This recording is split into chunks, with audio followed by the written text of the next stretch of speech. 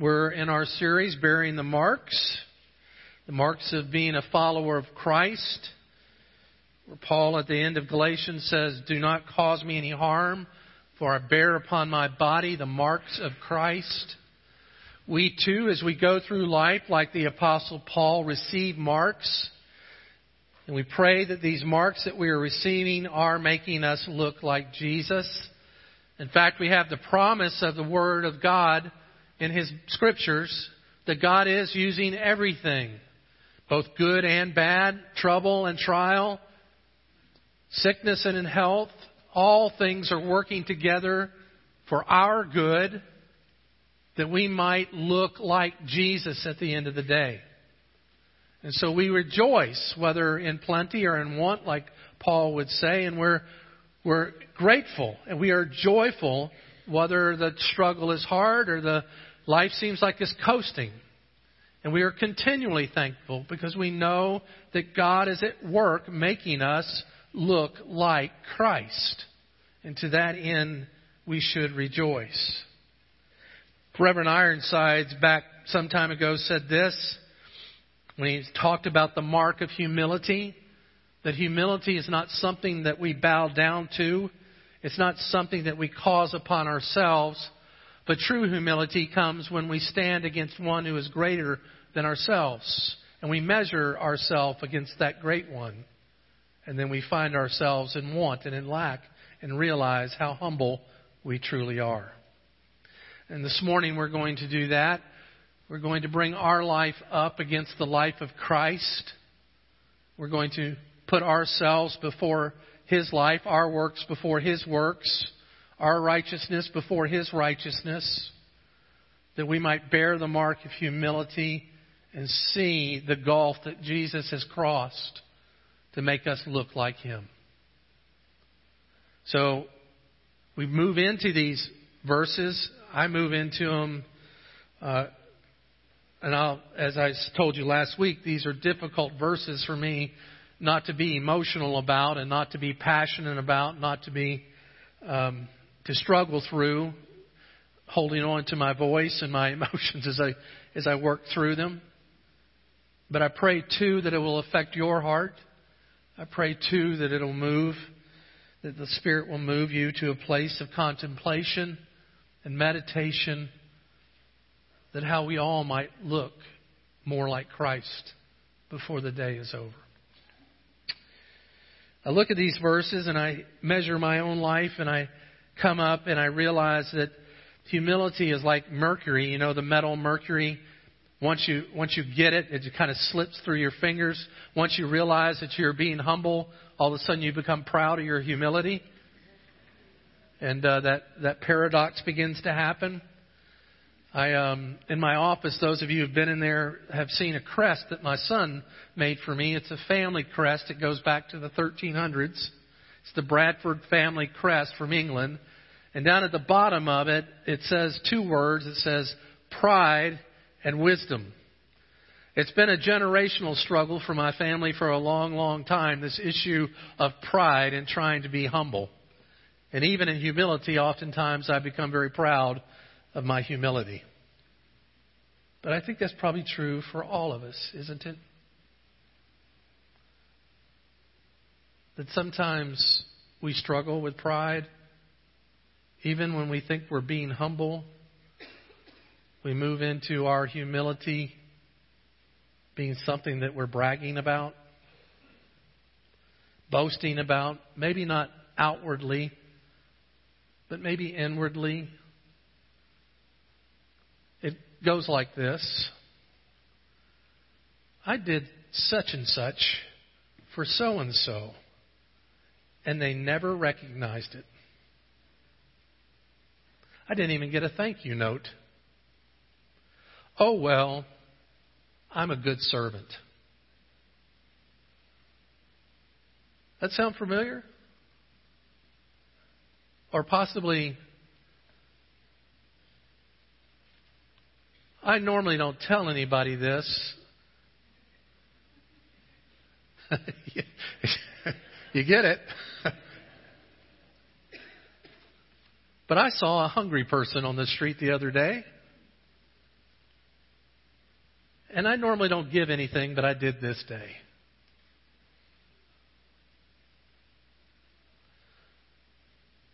I know we're not supposed to say this, but just as a teaching lesson, I want you to know I fasted last Friday.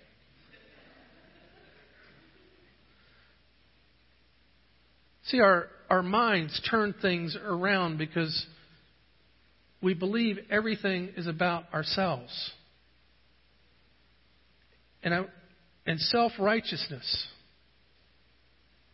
is the most addictive drug that there is. Self-centeredness, self, is more addictive and more intoxicating than any other thing that we do. In fact, in most cases, it is the cause for our addictive behaviors.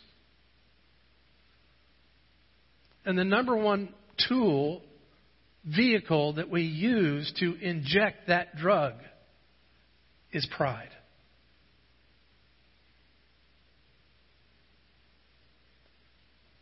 For years, we as human beings thought that we were the center of the universe. We thought that every star rotated around the earth. And for years, we spend years in our own lives thinking that everything in life rotates around us. But here in these verses, we find something completely different. We find that the universe doesn't rotate around myself, that the world isn't all about me, but that it really rotates around Jesus, and that it really is all about Him. How then do we stand in front of this holy, holy, holy person without humility? Without continually repenting? And Martin Luther would say that. Martin Luther would say this, that all of life is repentance. Where does humility come from? Humility comes from having a proper perspective of oneself in light of what's required. To have a proper perspective of oneself in light of what's required. When you and I stand and realize our standing before a thrice holy God, and the Hebrew technique of holy, holy, holy is for the readers to realize that God is so holy that we can't obtain what His holiness even means. That the threefold holy is for you and I to understand it's way beyond even our own comprehension. It's so holy. So other than who we are. And yet we see the second person of this Holy Trinity, Jesus Christ, in these verses coming down, condescending, humbling Himself for the purpose of raising you and I up. To express a love for you and I that is so undeserved, so beyond the realm of our understanding, that it will take a whole eternity to be deluged in it.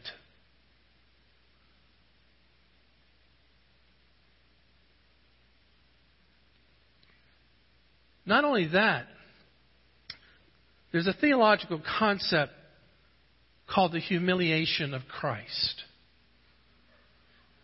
And it goes with these type of elements. That the one who was eternal, the one who was boundless, the one who was not captured by time, nor limited by flesh, subjected Himself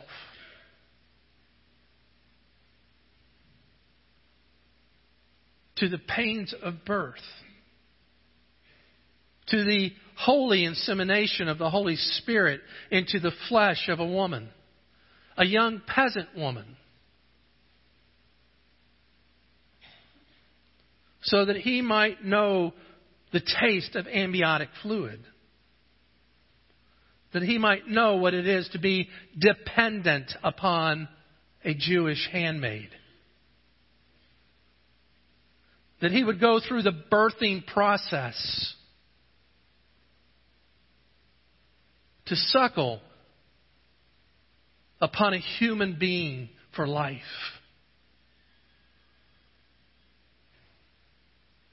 To have his pure self laid in a manured cave with beasts of the field and his beautiful flesh on straw.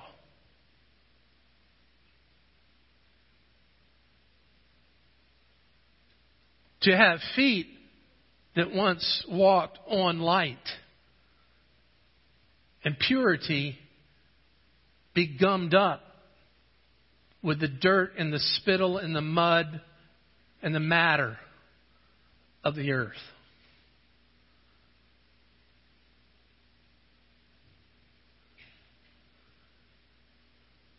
That he would go through growing pains.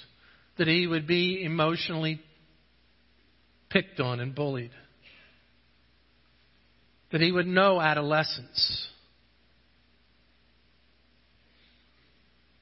That he would know what it is to sit under the very law that he had given. That he would go to Hebrew school and be sat and taught by men who he knew more than. Ultimately, to be rejected, denied, and to die a death on a cross of humiliation. These are the things, this is the reality that the second person of the Godhead has done for you and me. He humiliated himself to bring you his dignity and apply it to you. So that at his ascension, you also are raised with him. And at his enthronement, you and I are also enthroned with him. This is the humiliation and the glorification of Jesus and what he has done for you and me.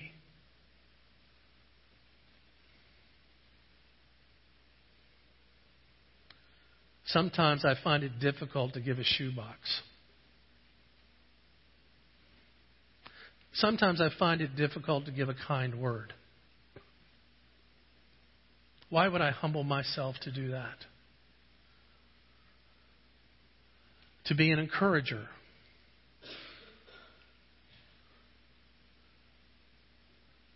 To overlook a pain or a fault. Until I stand before Christ and I am humbled and I realize the humiliation of Jesus for me. And then I'm humbled. And it changes me.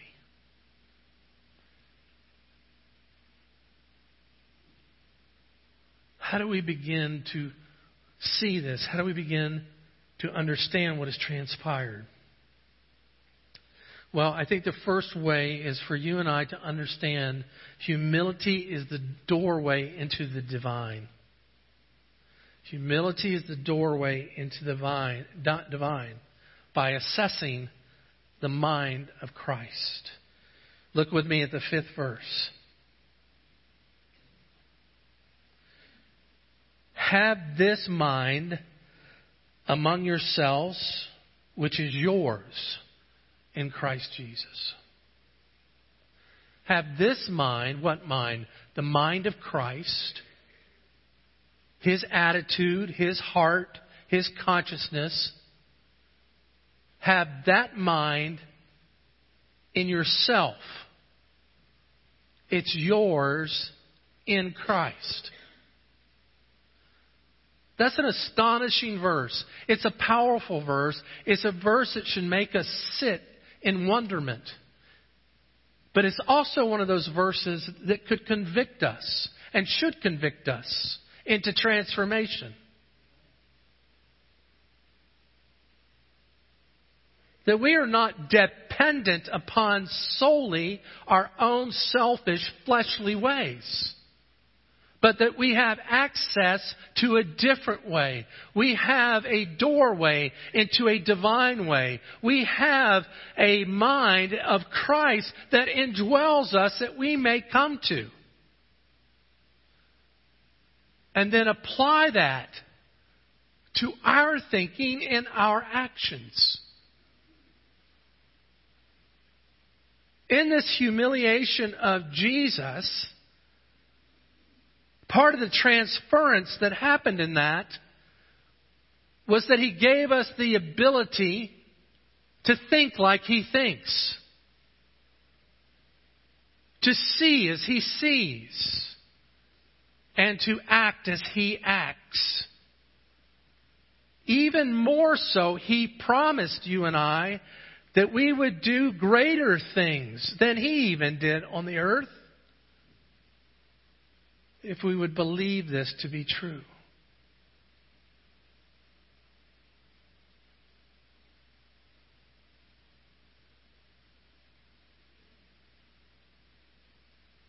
The reality of your existence and my existence as a follower of Christ is that you and I both have His mind within us to access for the transformation of our own way of thinking.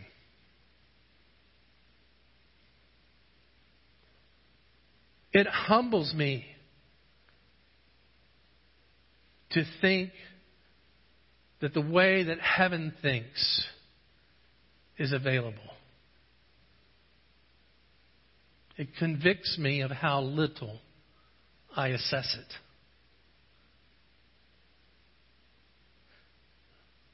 But it is the way I am to relate to God. It is the way that He speaks. Because in the humility of that mind, I realize my dependency upon His Word for me. I realize the dependency for His way of thinking to be my way of thinking.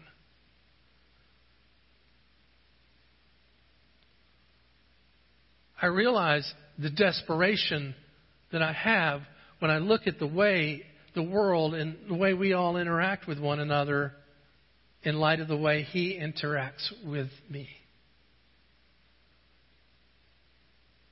And often the difference between the way I treat another person and the way Jesus would treat that person.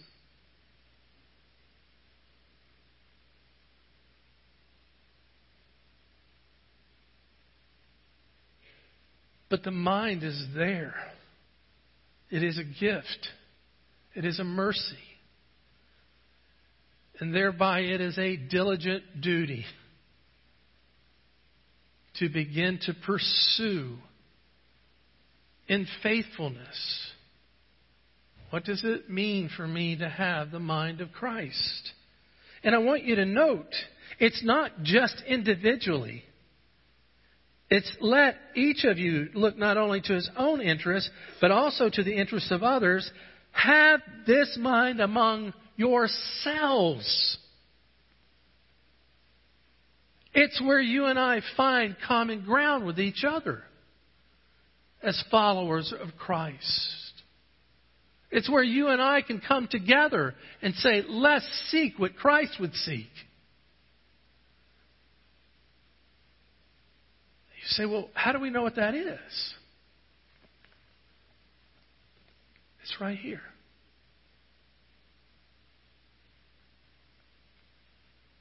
Christ has told us what to seek and how to seek it and where to find it. Not only is humility the doorway to the divine, but humility is descending into greatness. So contrary to the world, isn't it? We live in a world that We step on people. We push aside people. We get angry with people. We strive to get our way to the top, no matter the cost. If you don't protect yourself, who will? If you don't provide for yourself, who will? If you don't promote yourself, who will? We have periodicals and magazines and books all about self-promotion, self-determination, self-glorification, self-image, self.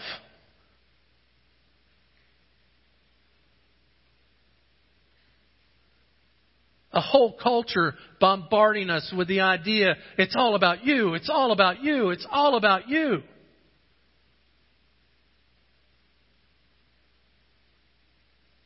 And yet the Scriptures show us that God did something completely different. That He made it all about us. And how He could minister to us. And how He could encourage us. And how He could lift us up. We sing songs sometimes that say He brought heaven down. He didn't bring heaven down. It's a sweet song, and I get it. It's a good song. Not criticizing it. If it's your favorite song, don't write a letter. I'm using it only for a point. Jesus didn't bring heaven down. He has brought you up to where He is.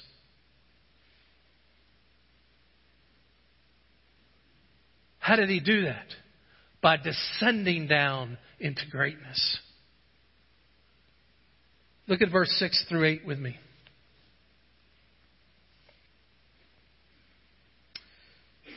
Have this mind among yourselves, who is yours of Christ Jesus, who though He was in the form of God, did not count equality with God as something to be grasped, but He emptied Himself by taking on the form of a servant, being born in the likeness of men, and being found in human form, He humbled Himself by becoming obedient to the point of death, even death on a cross. Living out the purpose of Jesus in our own life.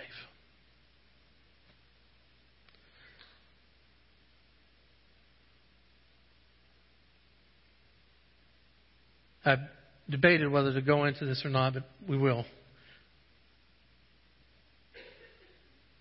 The idea that Paul, or the reality that Paul is explaining here, is that we came from a fleshly father, Adam, who back in the garden found equality with God something to be grasped.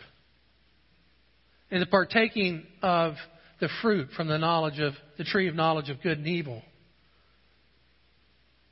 Adam and Eve were partaking of a fruit that was a huge statement of saying, we want equality with God. We want to know exhaustively all good. We want to know exhaustively all evil. We want to know everything that God knows because we don't want God. We want to be our own God. We find ourselves able to take hold, to grasp that fruit as equality with God. And yet we find God, the Son, coming in the form of you and I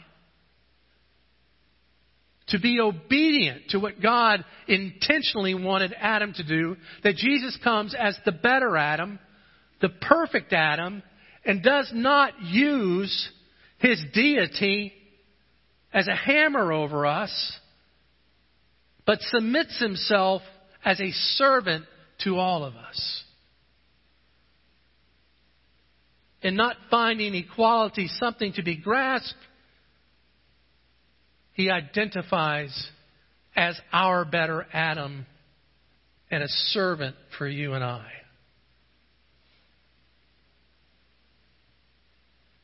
For what purpose would He do that? So that in the same way, or in the opposite way, I should say, that Adam, by grasping hold and thinking that he might be God, brought death upon us, Jesus, as our better Adam, our spiritual Adam, our perfect Adam, stays obedient to the call in which God had given him so that we might have life in him.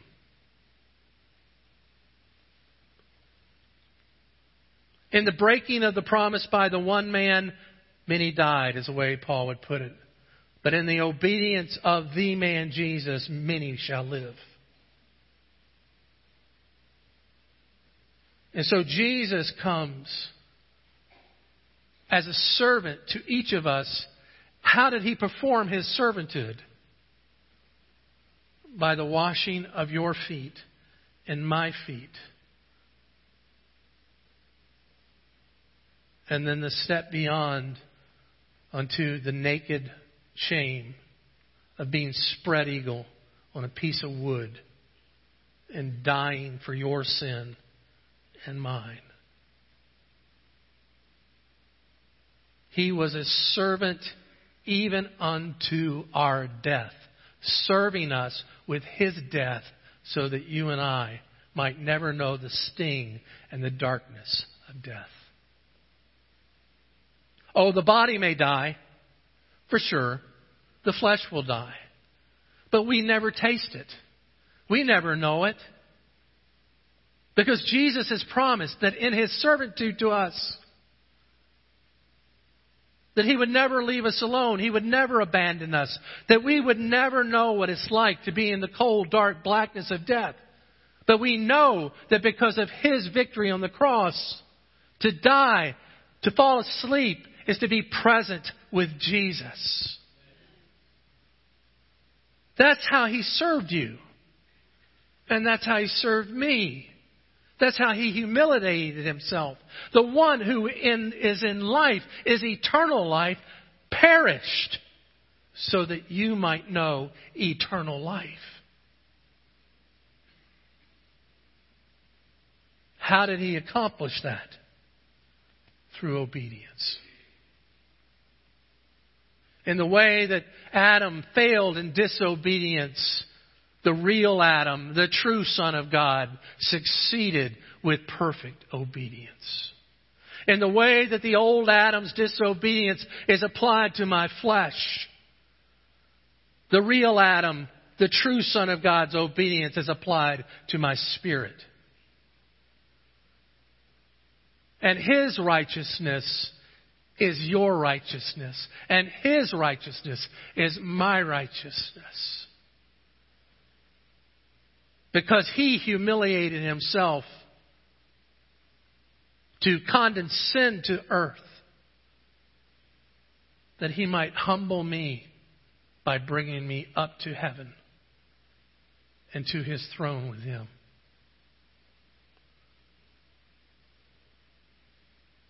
Not only is humility the doorway to the divine and humility descending into greatness, but we learn from Jesus the humility that is in his name, bearing his family crest.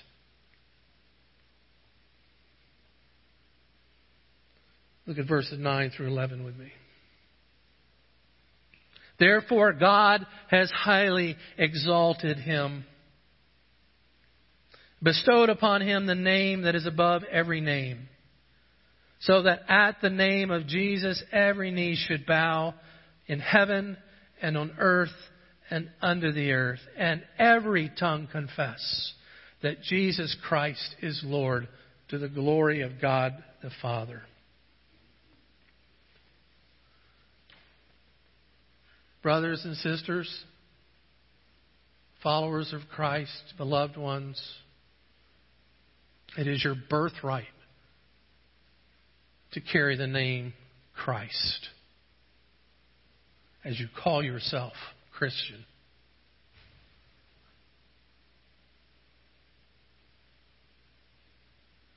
That in his name you find your origin. In his name you find your genealogy. In his name you find your DNA. Let me save you $50. No need to do a swab test.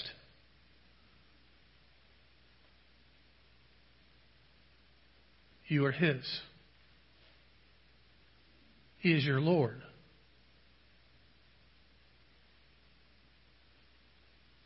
And because of that, we are humbled. Because His name is the highest name, and He has bestowed upon you and I all the benefits and the beneficiaries of that name, we bow. There are two ways to bow before Jesus. The first way to bow is in humble recognition of your Lord, the name above all names, your Savior, your King, your beloved, your glory, your confidence, your provision, your eternal life. To recognize Him for who He is and say, Lord, I love You. Lord, I adore You. Lord, I am compelled to fall on my knees before Your glorious throne.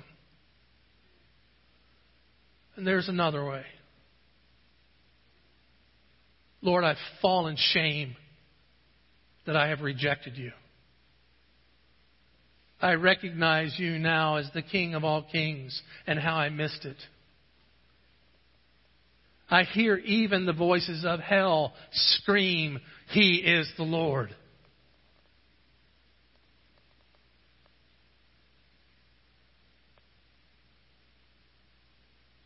Only one way for us to be in that prior group.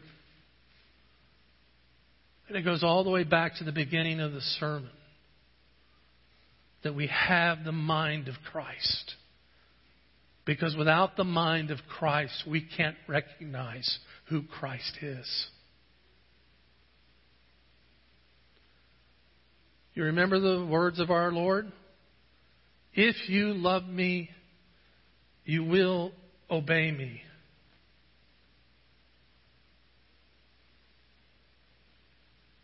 That obedience is the fruit of humility. Obedience is the fruit of humility. The question is, obedient to what? He didn't make it complicated. Love God with all your heart, with all your mind, with all your strength. And love your neighbor as yourself.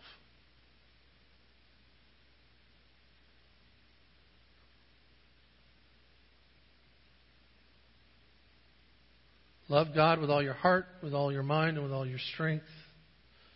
And love your neighbor as yourself. They're inseparable. You can't love God and not love your neighbor, and you can't love your neighbor and not love God. Let me put it to you a different way. Anybody know the very first commandment in the Decalogue? Commandment number 1 out of the 10? Huh? You know what number 10 is? The first 4 are about God. Loving God. The rest are about loving your neighbor. All Jesus has done in giving us the way to obedience is taken the 10 commandments and narrowed them down into 2, summarizing them into 2 commandments. Love God, love your neighbor. And for us to do anything different is to say, Lord, I'll do these 6, but I'm not doing those 4. Or I'll do these 4, but I'm not doing these 6. He's called us to reflect Jesus and His humility by serving one another.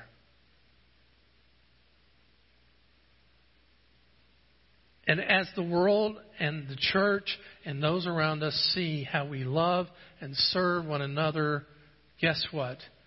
Their tongues confess that Jesus is Lord. What are the next steps? How do we begin to move into this? How do we begin to cross the threshold of humility? Just want to read something from Colossians. It's from the 3rd chapter. You can go back and look at it later. It's just the first 4 verses. Colossians 3. Paul talking about the status, our state of being. If then you have been raised with Christ, which you have been, seek the things that are above, where Christ is seated at the right hand of God. Set your mind on things that are above, not on things of the earth. For you have died, and your life is hidden with Christ in God. And when Christ, who is your life, appears, then you also will appear with Him in glory. Set your mind on the things that are above, not on the things of the earth. Practice that. Seek to move into that. Understand you have already conquered this world. Your destiny is not here. Your destiny is with Him. And it's already accomplished. Begin to walk and talk and think that way. And you will experience more and more of God in your life. Secondly, as I said earlier, obedience is the practice of humility. Begin to intentionally, whether you don't feel like it or you feel like it. Feelings are very deceptive. But truth, objective truth, is real. Love. Determine to love. And then thirdly, in light of all of this, begin to realize that you are an object of glory. Begin to live like an object of glory. God has relentlessly loved you and I, and will do so for all of eternity. He will never cease to pour His love out on you and me. There will never come a time when God stops loving you because of His Son, Jesus. Live like one who believes that.